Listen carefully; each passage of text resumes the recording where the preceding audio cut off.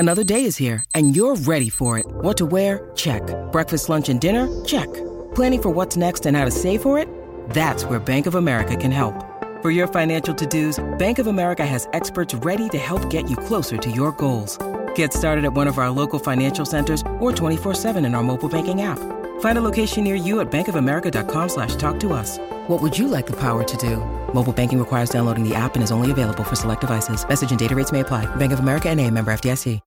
This episode is brought to you by Shopify. Whether you're selling a little or a lot, Shopify helps you do your thing, however you cha-ching. From the launch your online shop stage, all the way to the we just hit 1 million orders stage. No matter what stage you're in, Shopify's there to help you grow. Sign up for a $1 per month trial period at shopify.com/special offer, all lowercase.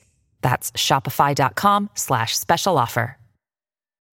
When you need mealtime inspiration, it's worth shopping Kroger, where you'll find over 30,000 mouth-watering choices that excite your inner foodie. And no matter what tasty choice you make, you'll enjoy our everyday low prices, plus extra ways to save, like digital coupons worth over $600 each week. You can also save up to $1 off per gallon at the pump with fuel points. More savings and more inspiring flavors make shopping Kroger worth it every time. Kroger, fresh for everyone. Fuel restrictions apply.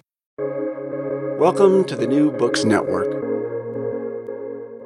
Hello, this is Bernardo Batis Lasso for New Books Network, and in this podcast, our guest is Ghassan Mohsin, who's an assistant professor at the Hong Kong Institute of Humanities and Social Sciences at the Department of History.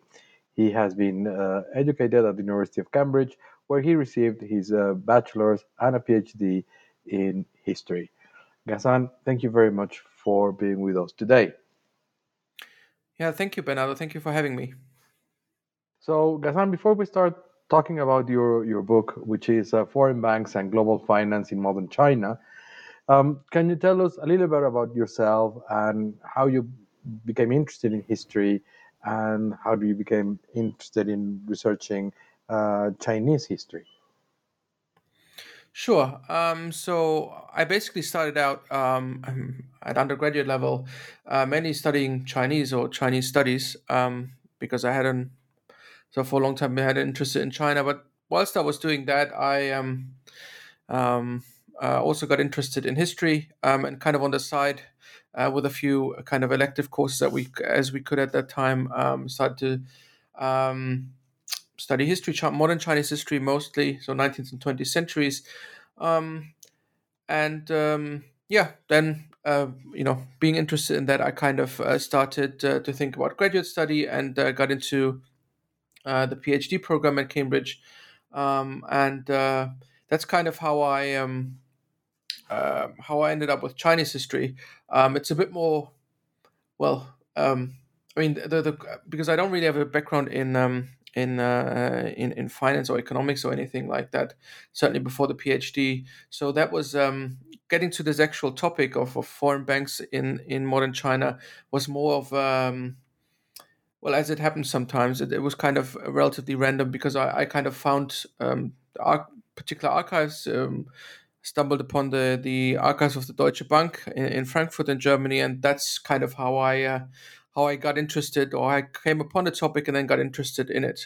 As it's often happens for historians, I think we kind of stumble upon interesting archives and then that becomes our research topic. And that is yes, it's a little bit of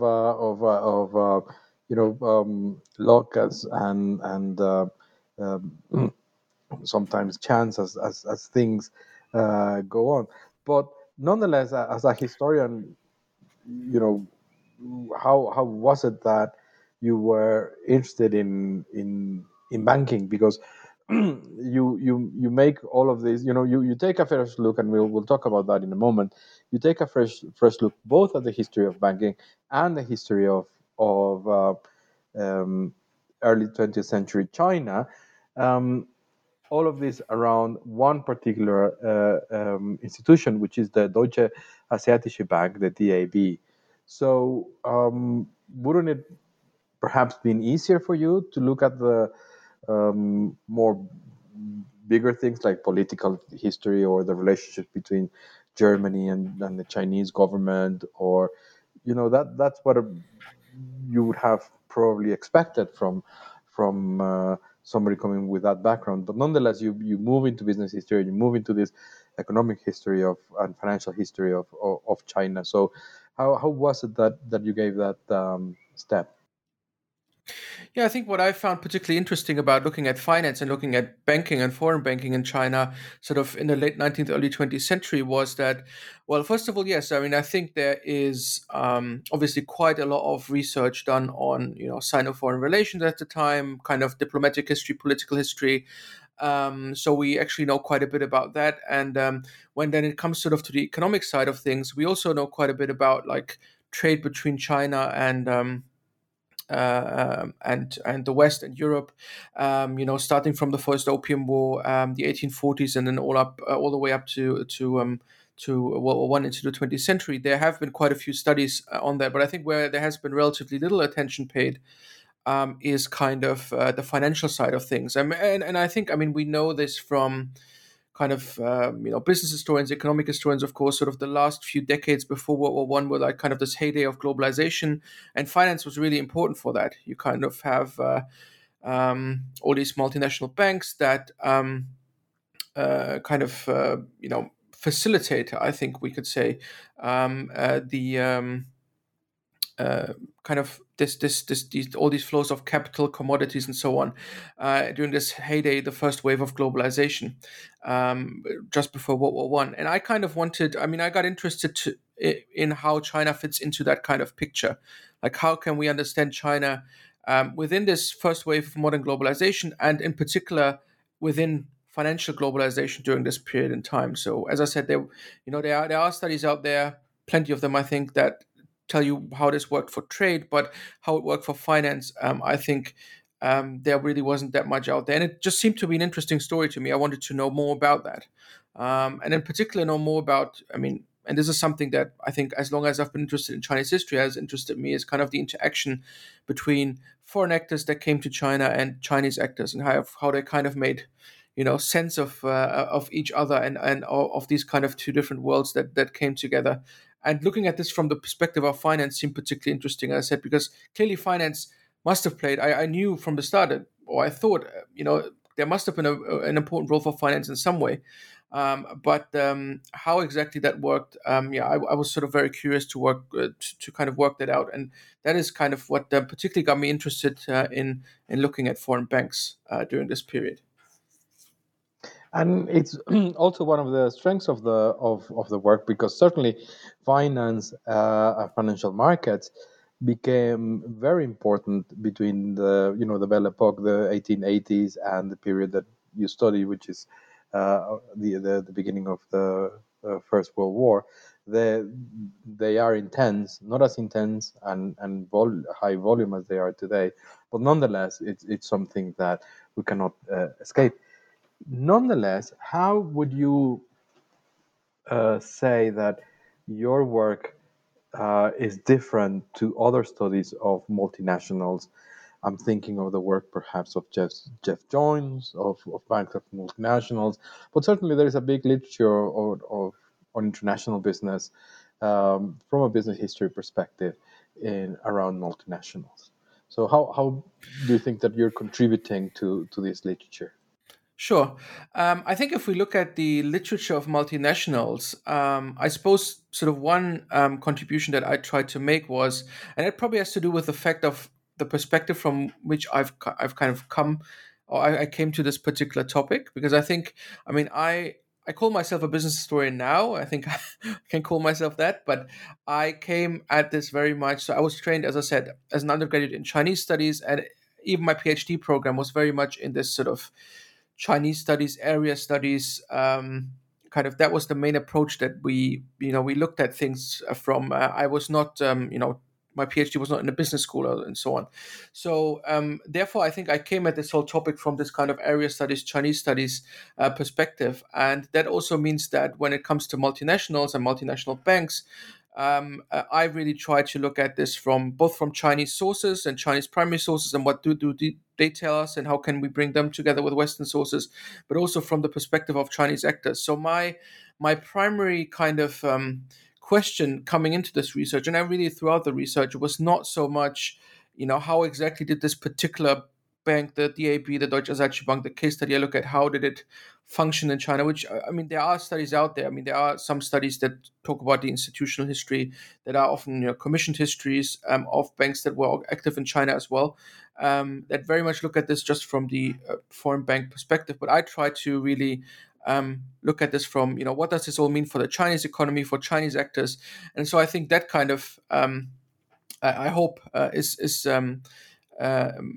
a contribution I make in the sense of looking at, yes, multinationals were important in the sort of first wave of modern globalization, but what exactly was the role that indigenous actors played? In my case, of course, in particular, Chinese actors, and how does this kind of how do these kind of two sides go together? We'll come back then at the role of actors and precisely looking at this in a more detailed way in a moment. First, let me ask you how did you bring this wealth of archives that you're using together? How did you find them, and how was it that you put them together? Sure. I mean, I think for the historian of China, it's always. I mean, the easier part certainly was to find the sources in Western archives because, unlike many of the archives in mainland China, Western archives are generally relatively open, and so I kind of started, as I said, from the Deutsche Bank archives in Frankfurt that. Had some, and I sort of came back to them again and again. They were I was very lucky that they're one of the really best corporate archives I've worked in. They were very open, very helpful to researchers. That's kind of where the journey began. And then I started to work in in Germany and looking at foreign office archives, diplomatic archives, and in the UK also in corporate archives and in kind of the National Archives at Kew, of course, and so on. So that was relatively easy to get hold of these sources. But then I spent almost 1.5 years. I was lucky, actually, especially given how difficult travel is now to mainland China. I was able to spend 1.5 years in mainland China, in primarily in Shanghai, to just try and kind of get at Chinese sources and the Chinese side of things, and that involved kind of going to archives, but it also that kind of involved looking at a lot of which is kind of a specificity of the Chinese side of things, that there are, you will look at a lot of the personal papers that have been often published of important officials or bankers that my particular bank was in touch with. But that took much longer, sort of in the as compared to the Western archives, I think, to kind of get together and collect the Chinese sources. I should say, though, that I was also lucky to spend some time in Taiwan, where archives are more open, and so I could get some of the Chinese side of things from there as well. But on the whole, it was kind of it took quite a while, especially to kind of clarify the Chinese side of things, and get the relevant sources together. But I mean, that was it was great fun at that time, of course, and especially I'm thinking now that traveling, at least in my part of the world, is still a bit difficult. That at the time it was relatively easy to do that and kind of travel around the world and go to all kinds of different libraries and archives, and that was good fun, I think. Yeah. Thank you very much. That's very interesting. So I guess, or is it the case? You tell me if I'm right, that by looking at the Chinese archives, and did you also look at the Japanese archives? I'm not sure, you didn't mention that, but nevertheless, just by looking at the Chinese side of things, how did that give you a different look or a different perspective on the discussion from the people that have documented this story and looking only at Western archives? Sure. Just a quick note on so Japanese sources are not like a big part of my of the book, but they also play a role simply because there are a lot of Japanese sources on early 20th century Chinese economy, particularly. And I was lucky to spend some time as a postdoc in Japan, and that made looking at these sources easier. But I think what the Chinese sources basically give you, I mean, I think as a historian, it's pretty straightforward. If you want to understand a particular actor, yes, it can be useful to look at what others have written or what others have produced, kind of about, let's say, a particular Chinese official, or how they perceive that particular official in loan negotiations, say.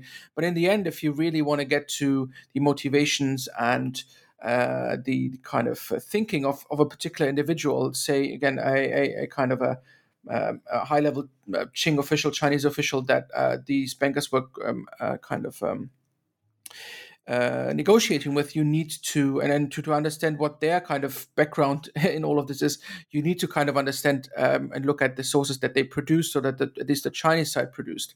And so I think that was really something that I found was lacking in much of the previous literature, and that's something that I wanted to bring in. What I should also say is that one of the points I tried to make in the book is that information asymmetry has played quite an important role, actually on both sides. So it's not that just the Chinese had kind of had advantages towards the foreign bankers, but also the other way around. But in any case, one of the points is that there were many things. I mean, the understanding of how the Chinese banking sector worked, how Chinese public finance worked, on the side of the foreign bankers I would say throughout rather limited. And so this is kind of explains also why we need to kind of look at Chinese sources and look at the Chinese side of things to really understand what is going on the Chinese, what the Chinese actors are doing. I think, and I think the fun part, but also the at times difficult part, was of course to bring these two, bring the Western sources and the Chinese sources kind of together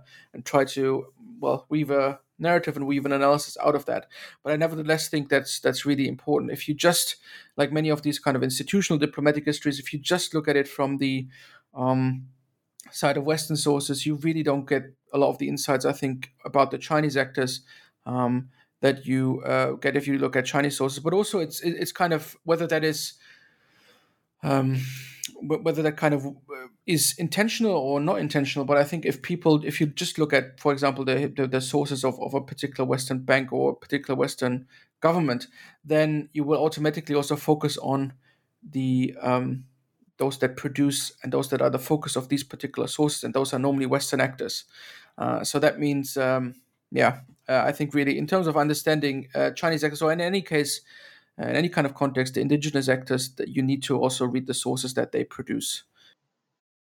Your brain needs support, and new Ollie Brainy Chews are a delightful way to take care of your cognitive health. Made with scientifically backed ingredients like Thai ginger, L-theanine, and caffeine, Brainy Chews support healthy brain function and help you find your focus, stay chill, or get energized. Be kind to your mind and get these nootropic chews at ollie.com. That's OLLY.com. These statements have not been evaluated by the Food and Drug Administration. This product is not intended to diagnose, treat, cure, or prevent any disease. Okay, thank you very much for that, Ghassan. That was very interesting. Now, looking at the actors and complementing those sources certainly gives you that different perspective that you mentioned.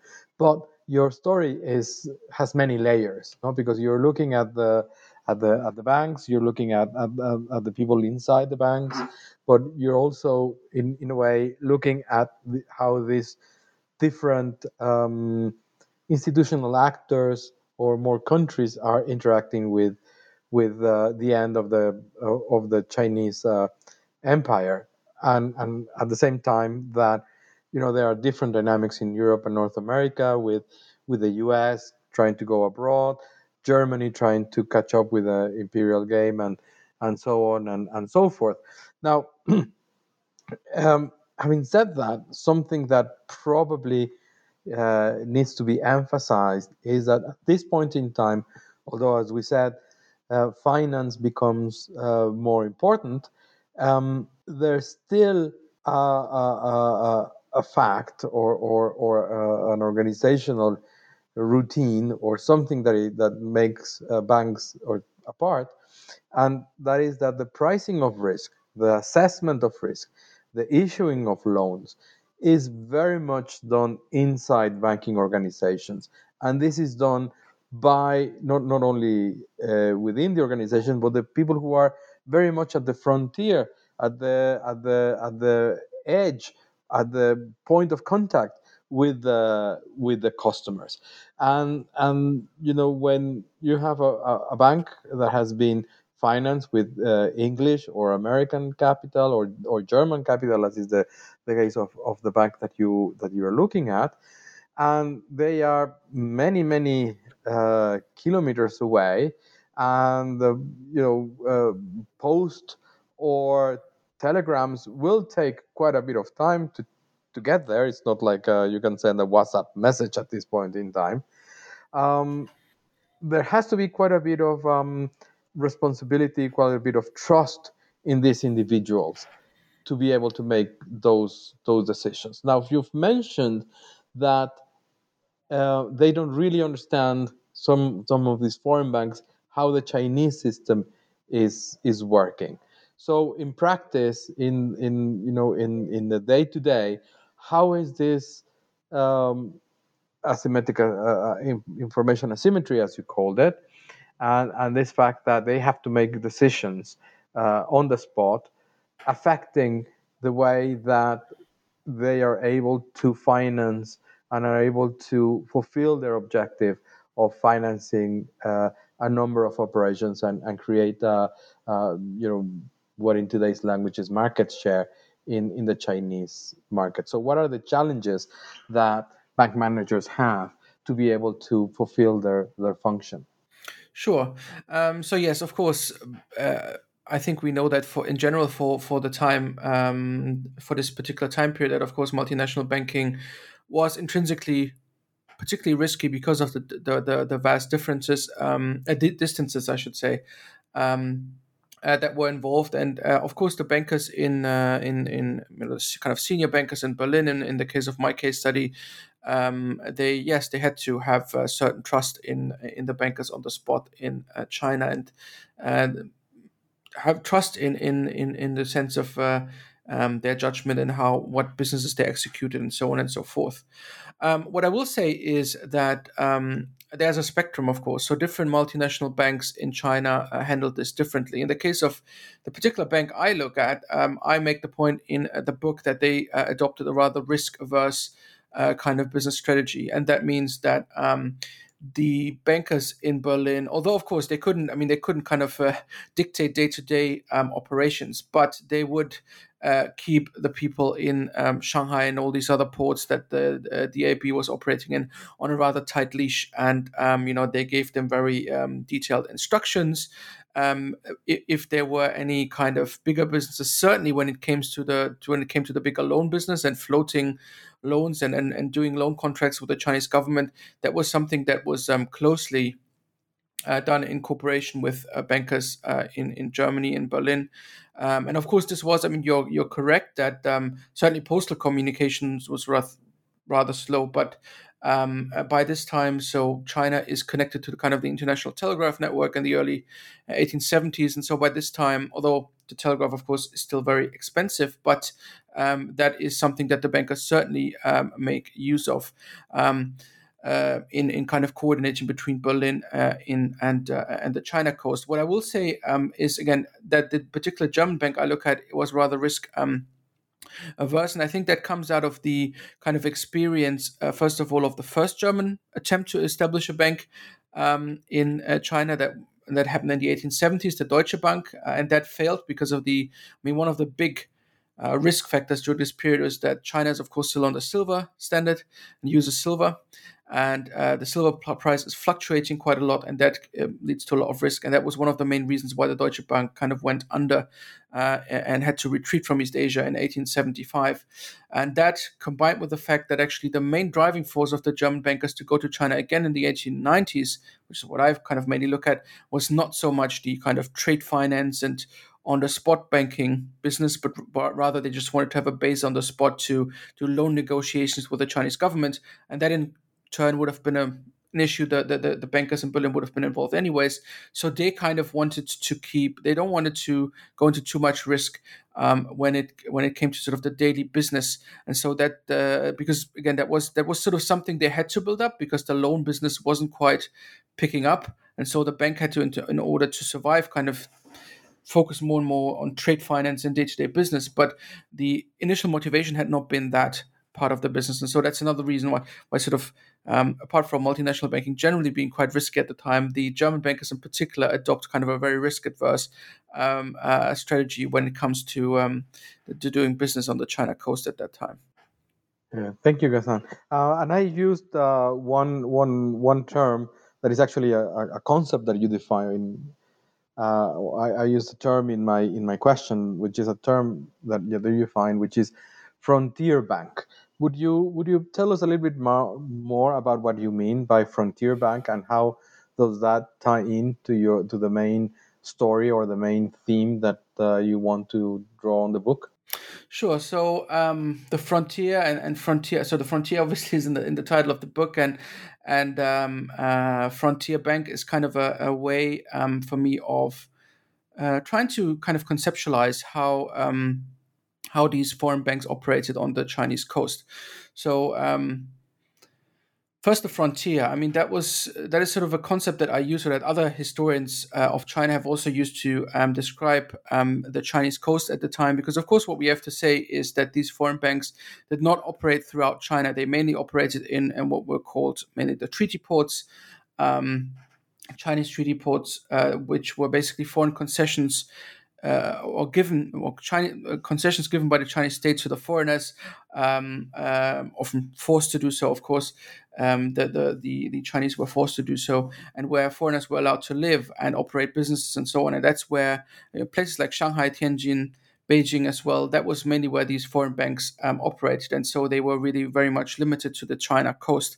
And at the same time, it's kind of this coastal area of China where you have all these different empires, including the Qing Empire, the Chinese Empire, overlap, a lot of different flows of commodities, capital, and so on, that all come together. It's kind of a frontier of globalization as well, and that's what I wanted to emphasize. And kind of that opens a lot of opportunities for these foreign banks, but also there are certain limitations. Yeah, they can't expand wherever they want in China, or they at least certainly choose not to, because there's no, they don't feel they could, even if they. I mean, there was certainly no intention to go beyond the treaty ports, and at the same time, there were limitations put up by Chinese actors like Chinese guilds and Chinese banking associations, and so on and so forth. So there were opportunities and limitations, and that's why I use this term frontier to particularly sort of describe this particular space where the banks operated. Now, Frontier Bank is, of course, connected to that. I want to show that it was in this particular space that these foreign banks operated. But I also use this term because there is a lot of hybridity, I suppose, about these foreign banks. So they were foreign institutions, but they were operating in the Chinese economy. They had foreign staff, but they also were dependent very much on Chinese staff, and also beyond the bank, Chinese networks and other Chinese actors to actually operate. And so Frontier Bank, I basically use this term to kind of bring forward the ambiguities and the, I suppose, the hybrid character of both the banks themselves as institutions that were operating in China, but also more generally the business and the contact between Chinese and foreign actors that was going on in this kind of liminal frontier zone of the Chinese ports and the China coast. Thank you, Ghassan. And you've mentioned just a moment ago Chinese networks, and I think that your analysis is very much situated within the business and economic history of financial markets and financial history. But probably some people might say that you could have done more in terms of looking at the racial, ethnic, or gender aspects of these interactions. Do you think that would have been a fair comment, or was it something that you really would have taken the work in a completely different direction? I mean, I think there's always something that you kind of the book can only be so long, and I don't deny that at all. I mean, I think certainly race and gender as well, is things that people have certainly asked me about. And so I think, clearly there's an interest in that. And I mean, there as with every book, there are certain things you, I think, in the end have to kind of leave out, or you have to decide what the focus of the particular book is supposed to be. And so hopefully in the future, there will be other researchers that look at these kind of aspects. But I certainly, I mean, you have to make, I think, certain choices in terms of how you focus in. What is the particular point I want to make? What is the particular argument I want to make? And I think in my case, that really was looking at how the banking business and the technicalities of foreign banking in China actually work, how the connection with capital markets in Europe work. And so that was the focus of things that kind of is, I think, throughout the chapters, what I focused on. And so that was the decision I made. And I think, but of course, and I'll be glad to see other research that hopefully can build upon that and develop these aspects that you mentioned further in the future. So, what other of the choices that you had to make? What are the things you would have liked to have included that you couldn't or you didn't include? I mean, if you had the space, what sort of thing was left out that you would have liked to include? Sure. Well, apart from the sort of analytical aspect that I just mentioned, although I think the analytical aspect is not just a matter of space, but also of how you tighten the argument and you want to, I think, focus on. You always have to make the decision. Even if you had the space of adding 20 or 30,000 words, you probably still would want to focus on a particular argument or analytical lens. But apart from the analytical part, I think, of course, there are a lot of kind of, as I think most historians, you find a lot of interesting sources and stories and kind of background information about many of the actors in the book that you would have loved to include, but in the end you have to cut it because it's not quite important again to the argument you want to make. I mean, in my case, I have a lot of kind of stories or anecdotes or interesting details about the German bankers and how they interacted, how their daily life, what it was like. I mean, things, for example, the last chapter in my book looks at World War I and kind of how this whole world of the globalized treaty ports breaks apart, and including that world, sort of the globalized world of the bankers in that they had lived in this very international atmosphere and done business in this very international atmosphere of pre-World War I treaty ports, of the pre-World War I treaty ports in China, and that all breaks apart. And I mean, I talk a bit about that, but there are, there's lots of details that you can find of the sources how these things kind of break apart. First, in 1914, China first stays neutral for the first 3 years of the war, but in 1914. Already, it becomes impossible for a lot of the German bank or for the German bankers to do business with their British colleagues, although that was something completely normal, or their French colleagues and so on. And also on the personal level, although a lot of things break apart. And then in 1917, China enters the war, and then again, a lot of Sino-German connections that had been there as a kind of very natural thing for many decades kind of break apart, and it also has an impact on the lives of many of the Chinese actors involved, generally foreign actors involved, but particularly also German actors involved. I mean, there were people, some of the bankers I look at in the book, they had spent years, decades in China. They were deported to Germany, and they kind of returned to Germany as a kind of a stranger themselves because they didn't really, they hadn't lived apart from a few short visits in Germany for many, many years. And so, this is sort of a lot of very interesting background information that I found fascinating. It was great to find all that stuff in the archives. But of course, again, in the end, you kind of have to focus in on what is actually important for the particular argument I want to make and the story I want to tell. And so that's, you can never include all the interesting sources that you find. But I guess that's something that most historians have to deal with. Yes, exactly. And is this the sort of the most surprising or pleasantly surprising thing that you found in doing this work, or what was it? You mean the what in particular? What was the most surprising thing or the most surprising result that you found in doing this work? Sure. In terms of what was most surprising, I think. Well, if I had to pick one thing that comes to mind now, it's certainly that I found on reading the Chinese sources. What was certainly interesting was how by the end of the period I look at, certainly sort of in the years before World War One, when it comes to foreign investment in China and Chinese activities on foreign capital markets like London or Berlin, how much the Chinese officials actually by then understood foreign investors. So at the beginning of the period that I look at, they actually don't really, the foreign capital markets still very much something new to them. But by the end of sort of as I said, the last few years before World War One, I think yeah, they had quite a good idea of what foreign investors wanted, and whereas I don't know, the foreign bankers always want a lot of guarantees, they want good collateral with a lot of foreign controls for these big loans. But the Chinese actually understand you just have to give the foreign investors who are very enthusiastic about the Chinese market just something. It doesn't even have to be actually a real stream of revenue. It can be something that as long as it's something that you can write on paper and write on these bonds and write on the bond prospectus, then you're basically fine. And I think so. The way of or the expertise or the way of the clever ways of how the Chinese actors can actually use and manipulate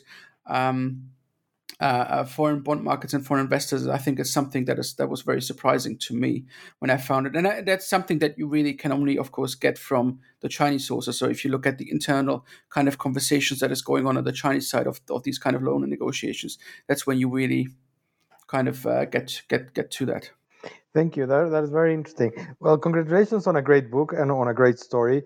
As I said, it's one of those stories that is worth reading because of the multiple layers at which you're telling things and you're able to portray and as well as giving this fresh look at a number of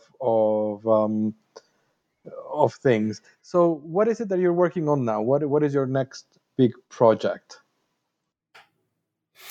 So with the with the book out and the kind of this project on foreign banking in China sort of coming to an end, my new project basically moves a bit away from finance and moves forward in time a bit. So I look at, in particular, the Republican period. So that's 1910s, 20s, and 30s. But eventually, I want to look at pretty much late 19th century to the present day. And I look at the electrical and electronics industries. So, of course, today we know that China is a major player in kind of the manufacture of electrical and electronic goods.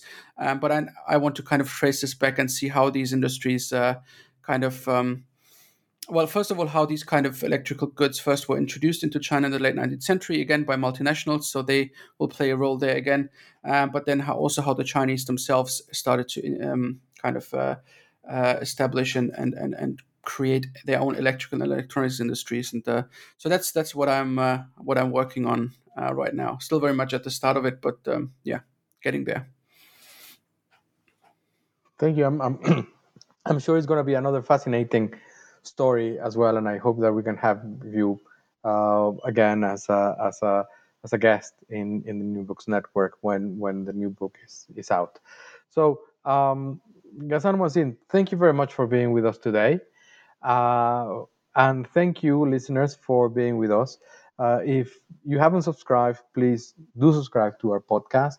If you are a subscriber, then please don't forget to rank us or to leave comments. That helps us a lot.